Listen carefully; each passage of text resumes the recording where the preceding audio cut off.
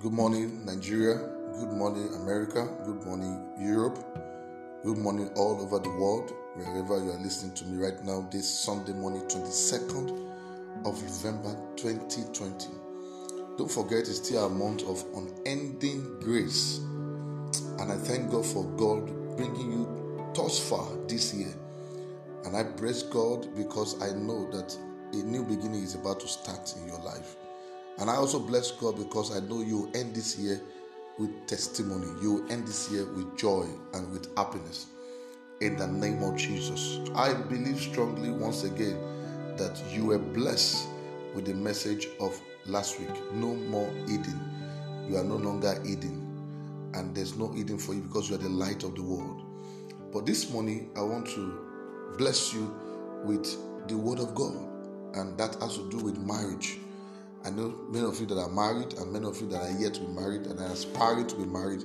I believe that this word will bless you and will change your life for good. Father, we thank you because your word is true, your word is pure, your word is powerful.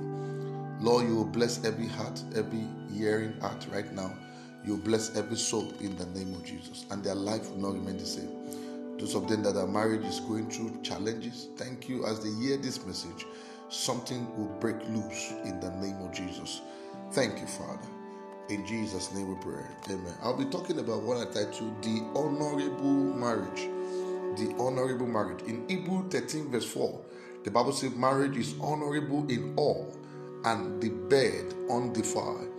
So I have seen all over the world things that are honorable. When you go to university, you come back with a degree, they call it B.Hons. It's honorable. When you buy a new car, it's honorable. When you build a new house or you buy a house wherever you are, it's honorable. When you get married and when you give your children to marriage, it shows that it's highly honorable. When you finish your PhD, when you finish your master's, when you have something new going for you in life, it's actually honorable. But the Bible says if there's anything that is most honorable, is marriage. Because this is the first institution that God put in place and highly overrated by God. But I have come to understand that a lot of people underrated what God highly overrated. And when you underrate what God highly overrated, you will go under. But when you overrate and you place it the way God placed it, there's no how you will not go over. So there are two types of marriage. There is a honorable marriage and dishonorable marriage. So every honorable marriage is built on the good foundation, which is God's word. Every dishonorable marriage is also built on something. The problem is that when you build one on the word, it will stand. And when you build one on yourself, because there are people that build marriage on their father, they build the marriage on their mother, they build the marriage on their society, they build the marriage on their culture. Some people build the marriage on their money, some people build the marriage on their attitude of possession, some people build the marriage on what they think they are, some people build it on pride, they build it on things that will not make it last. But look at the Bible says in Matthew 7:24 to 24, Matthew 7:24 to 27, it said, therefore, whosoever heareth this saying of mine and does them, I will liken him unto a wise man which built his house upon a rock. And the rain descended, and the flood came, and the wind blew and beat upon that house, and it fell not, for it was founded upon a rock. And the word rock in Greek means Petra. Petra means something very solid. Something means powerful. And verse 26. And everyone that heareth this saying of mine, and does them not, shall be likened unto a foolish man, which built his house upon a sand. The Greek word for sand means amos. Amos means something that is not solid. Okay, and verse 27, and the rain descended, and the flood came, and the wind blew, and beat upon that house, and it fell, and great was the fall of it. Now listen to me. Both the one that built his house on the rock, and the one that built his house on the sand, what I'm talking about, the honorable and the dishonorable marriage, they will both face the same storm. Every marriage goes through the same storm. There's no marriage that do not go through the same storm. It's just that they go through it at different times with different shapes and sizes. There's no marriage in this whole world that did not go through the same storm. If you are not going through the storm of money, they'll go to the storm of children. If they don't go through the storm of children, they'll go to the storm of in-laws. If they don't go through the storm of in-laws, they'll go to the storm of sex. If they don't go through the storm of sex, they go to the storm of infidelity. If they don't go to the storm of infidelity, they go to the storm of in-laws, of communication. They don't go to the storm of communication, they will go to the storm of religion. There's always the same storm for every marriage under the surface of the earth. But the truth matter is that why you are still standing is because it's built on solid foundation, which is the word of God.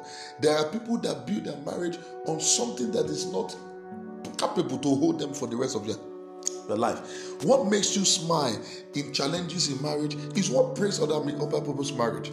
There are some marriages that once they have any little issue, they are off.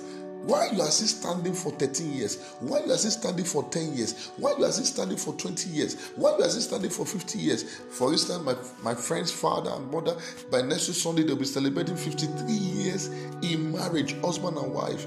And it's because it was built not on themselves, not on selfishness. It was built on the word of God. And there's nothing built on the word of God that will not last. It will surely last. So, because many marriages today collapse easily because it has no roots, and the lack of knowledge of God's concept and intention for God's marriage. Hebrew 4:6, where my people perish for lack of knowledge. What kills people is not that they are prayerful. What kills them is not because they lack prayer. What kills people is because not they lack faith. What kills them is because they lack knowledge. Once you are not building on the God's ordained concept, on God's intention, and you build it on yourself, on selfishness, on your money, on your outer possession, there's no how that marriage will last. Jesus said, the ones that build on the rock and the one that build on the sand, we go through the same storm, we go through the same torrent, but one will stand, while one will fall, and the fall will be utterly. Concept of marriage in Genesis 2 verse 18 to 24, God said it is not good for a man to be alone. God saw that this alone issue of man is not good for him, so he brought in a woman. And when he brought in a woman, the man saw the woman and he shouted, this is the bone of my bone and the flesh of my flesh, and we shall become one flesh. And after a while, you saw what happened in the Garden of Eden. And the truth of the matter is that whatever that happened in the Garden of Eden does not remove the fact that it was an institution that God highly overrated. Listen, no matter what happens in your marriage, it does not remove the fact that what you are into right now, God highly overrated it. Because marriage is all about God's idea.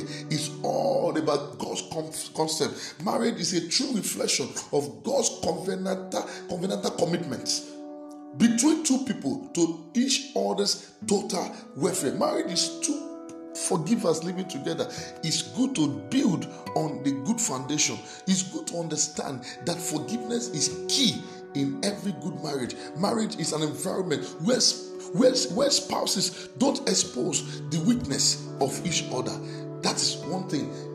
Once you see spouse begin to expose each other weaknesses, there's no how they will go far. So understanding the position of God will keep you in your marriage for the rest of your life. The Bible says, let two of them in Ephesians 5, let them submit themselves to the fear of God. Listen to me. We are talking about marriage that will stand.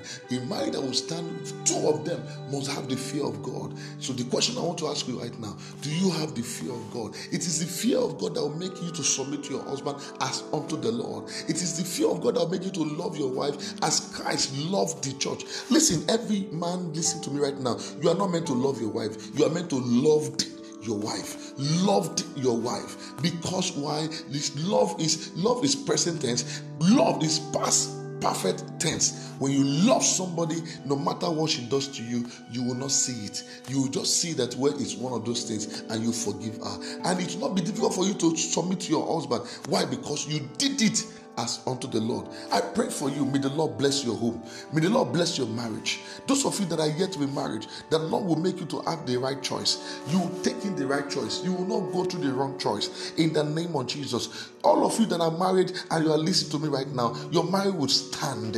In the name of Jesus. As you build that marriage on the word of God, it's not too late. Begin to build it on the word of God. As husband and wife, as a couple, begin to have a family altar and begin to pray together. Apart from family altar, you must have a marital altar where you pray together as husband and wife. I pray that the marriage will stand. No evil shall break the two of you in the name of Jesus. Thank you, Father.